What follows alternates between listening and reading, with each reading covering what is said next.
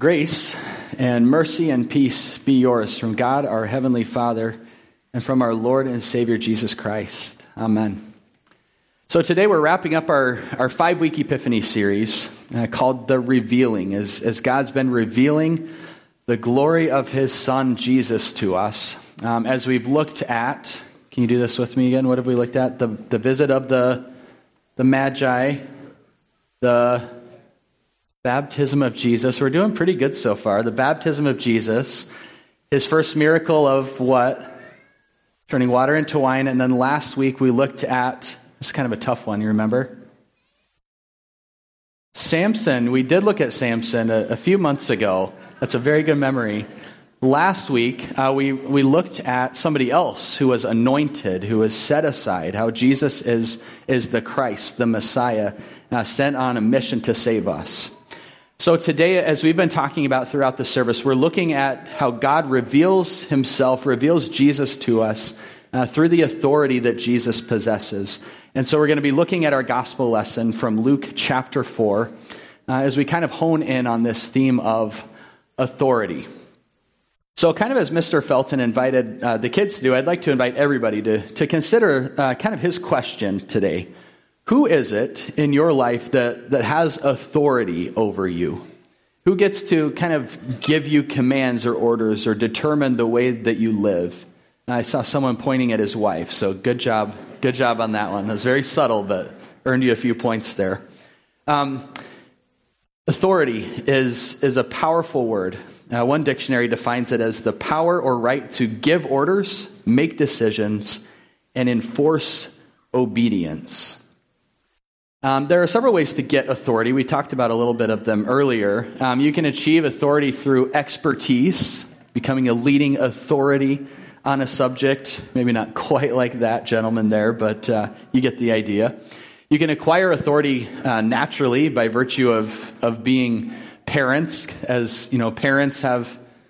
Oh, there we go. We're just skipping ahead here. So we should have had a picture of the Feltons down in that bottom right corner. I think that would have been better after the children's message. You sometimes have naturally, given authority as a parent. Sometimes it's bestowed on you, just like our Supreme Court justices are appointed, are given authority to make decisions.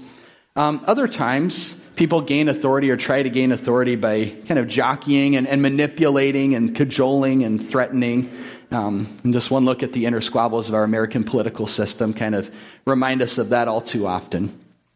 Well, however one goes about acquiring authority, I would say there are two main ways to exercise it. One thing you can do is to exercise your authority arrogantly. You can lord it over people. You can pull rank. You can make sure that your authority goes unquestioned and squash anybody who would get in the way of it. Or you can use your authority humbly. You can use it to benefit others. You can use it benevolently for the sake of someone other than yourself. This second way is the way of Jesus. If anyone ever had a right to pull rank, it was the Son of God. And yet Jesus uses His authority for our sake. And in our gospel lesson today, we saw the authority of Jesus revealed in three specific ways. So we're going to be looking at that. I invite you to get your sermon outline out and follow along there. Take some notes. If you have a Bible app on your phone, you can get that out. Turn to Luke chapter 4.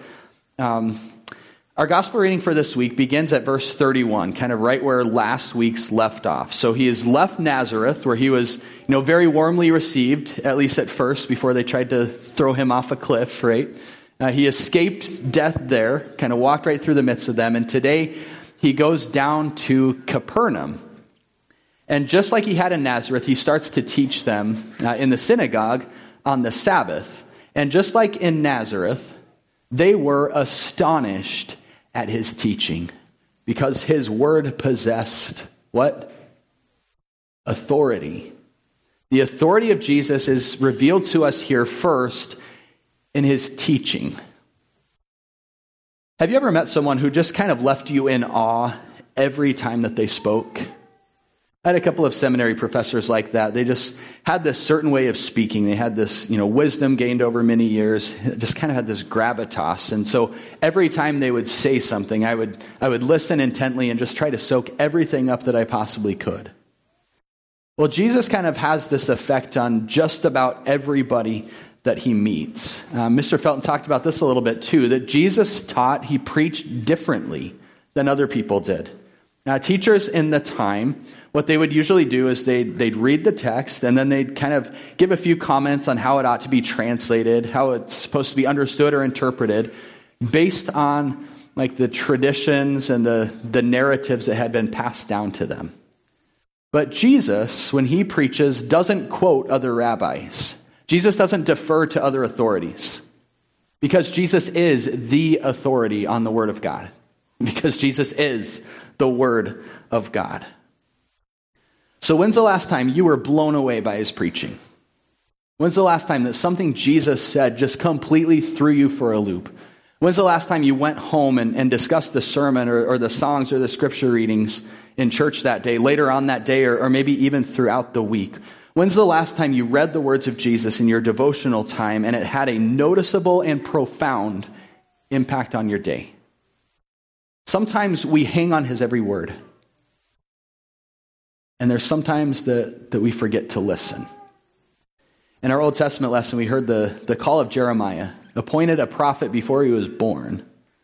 We heard God touch his mouth and tell him that he was putting his words in Jeremiah's mouth, that he was giving him authority over nations and kingdoms to pluck up and break down, to destroy and overthrow, to build and to plant. Sounds pretty powerful, doesn't it? Well, guess what? If you were a contemporary of Jeremiah, it would have been pretty hard for you to perceive that that's what was happening. Jeremiah was given an incredibly hard truth to share with his people, and as a result, he was often ignored, he was punished and persecuted, and he was exiled. Sometimes the people either forgot to listen to God's word through Jeremiah, or they just plain refused to. I think I just had a bug on me or something. I did. I was wondering if it was like the Holy Spirit kind of trying to tell me something. It's a stink bug. I'm glad I didn't crush it. All right. Jeremiah also, when he would preach, would have all these distractions that he had to deal with. And, yeah. So whether you have a stink bug on the back of your head, thank you, Miss Zimmerman. I just pretend like this isn't going on, I think. So God works in incredible ways, whether there's stink bugs, whether there's... Sorry. Jeremiah was probably better at this than I am. So Jeremiah's life, here's the point. Jeremiah had this incredible authority given to him by God, right? Didn't ever look like that, hardly at all throughout his life. And yet in the end, Jeremiah's words are proved true. God backs up his prophet, and his authority bears out. It's that way with Jesus in your life. Jesus' word will prove true for you. Jesus has authority for you and over you. Sometimes, like Jeremiah's word, it's a hard word of truth that really kind of hits you and doesn't hold back any punches. But Jesus also speaks to us his word of salvation from the sin that his law points out to us. His word bespeaks us righteous, as one of the greatest hymns that we have says. And so when Jesus speaks, you should listen, because he alone has the words of eternal life. When Jesus speaks, you should be astonished at his teaching, because his word possesses authority. Well, speaking of being astonished, did you notice in that reading what happened in church that day in Capernaum? Let me just read this section to you again. And in the synagogue, this is important, in the synagogue, there was a man who had the spirit of an unclean demon, and he cried out with a loud voice, "Ha! What have you to do with us, Jesus of Nazareth? Have you come to destroy us? I know who you are, the Holy One of God." But Jesus rebuked him, saying, "Be silent and come out of him." And when the demon had thrown him down in their midst, he came out of him, having done him no harm. And they were all amazed and said to one another, "What is this word? For with authority and power he commands the unclean spirits, and they come out. So in this narrative that Luke gives us, in addition to the people of Capernaum who were there in the synagogue listening to Jesus preach, and we also run into these other characters who are compelled to listen to Jesus as much as they don't want to. So there in the middle of the church service, as the people are praising Jesus and saying that his word possesses authority, a man possessed by a demon just stands up and screams at him. And so Jesus demonstrates that he has authority not only in his teaching, but over demons. Apparently at the time, exorcists had two main ways that they would try to compel a demon to leave. One would be they would try to kind of scare it out or sort of smoke it out using smells and different things like that. The more common one is they would invoke the name of this higher spiritual power, trying to get the lower power to leave.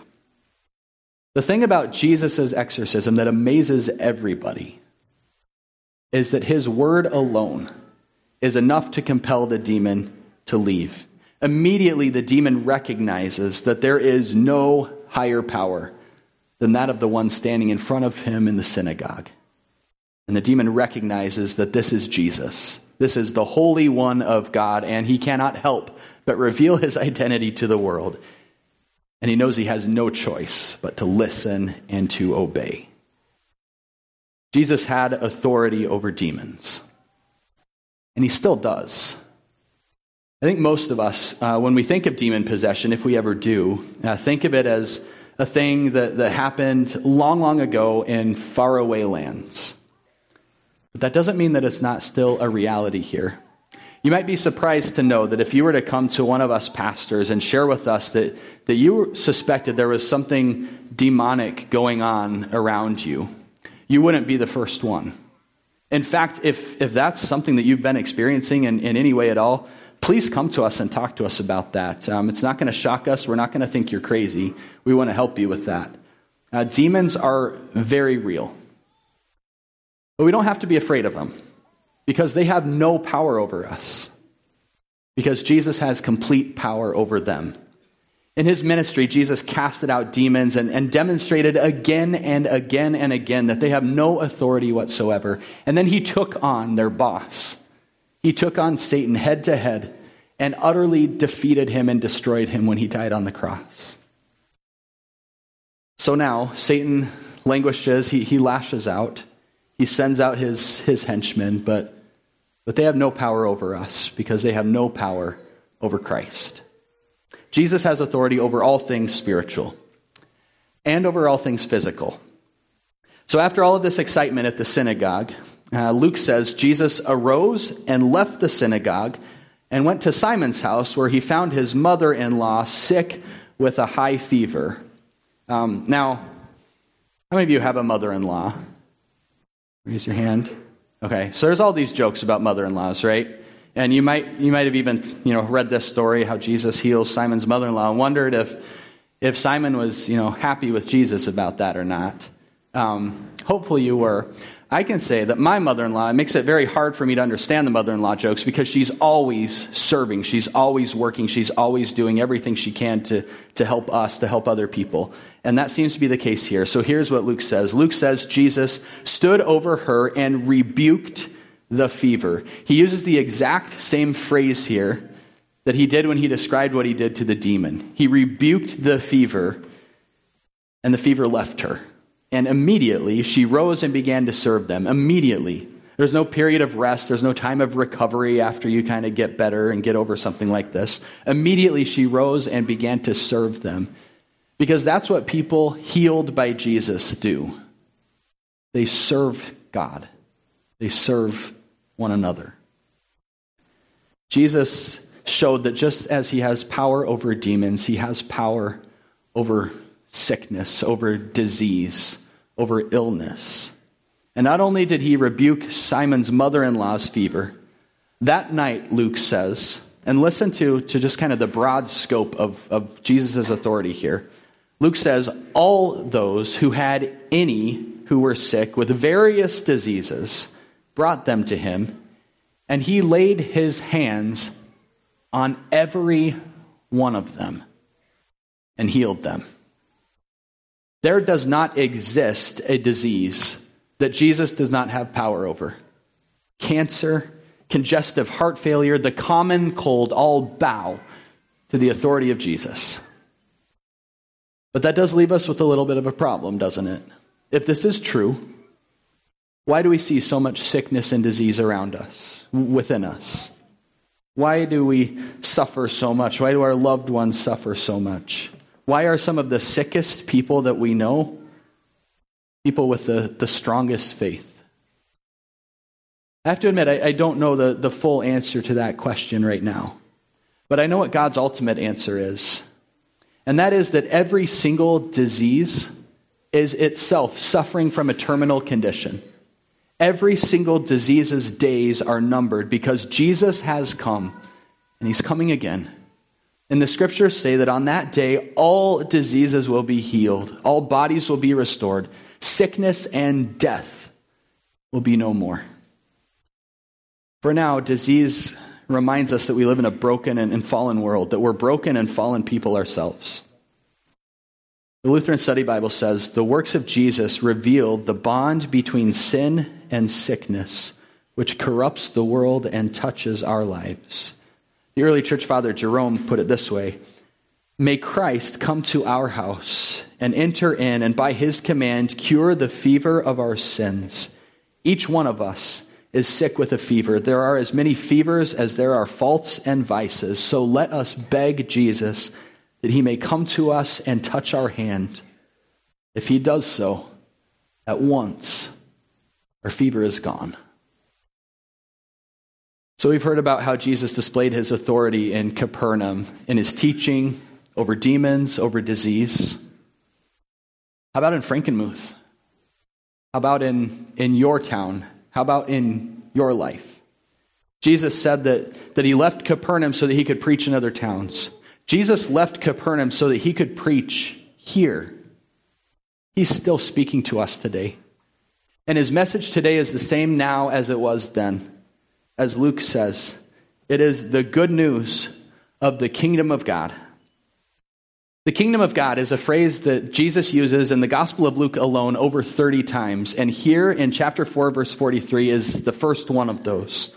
The kingdom of God, the reign of God is the reality that the authority of Jesus has come and changes everything. In Christ, God rules over all things. And that means that in Christ, God rules over you. So I'd invite you to ask yourself today, is Jesus the expert whose advice I seek first and rank the highest? Does Jesus get to tell me what to do, to tell me how to live? Because yes, Jesus does tell you how to live. He tells you how to live eternally, in fact, by trusting in him, by trusting that he has covered over every single one of your sins, that he has set you free forever from demons and disease and death by his death on the cross. Martin Luther begins his explanation of the second article of the Creed by saying, I believe that Jesus Christ, true God, begotten of the Father from eternity, and also true man, born of the Virgin Mary, is my what? Is my Lord. And then he goes on to explain why that's the case. Because he's redeemed me, a lost and condemned creature, purchased and won me from all sin, from death, and from the power of the devil. Jesus rose and left the synagogue to heal Simon's mother-in-law. Jesus rose and left the grave to heal you. He had authority to lay down his life and to take it up again, and he did it for you, and so you belong to him. Jesus has authority over your life, this one and the next, the one that he's won for you already. As Paul says, your life is hidden with Christ in God. And when Christ, who is your life, appears, then you also will appear with him in glory, as he has purchased and won eternal life for you. So today and every day, let his authority be revealed in you. In Jesus' name, amen. Now may the peace of God, which transcends our understanding, guard your hearts and your minds. Christ Jesus our Lord. Amen.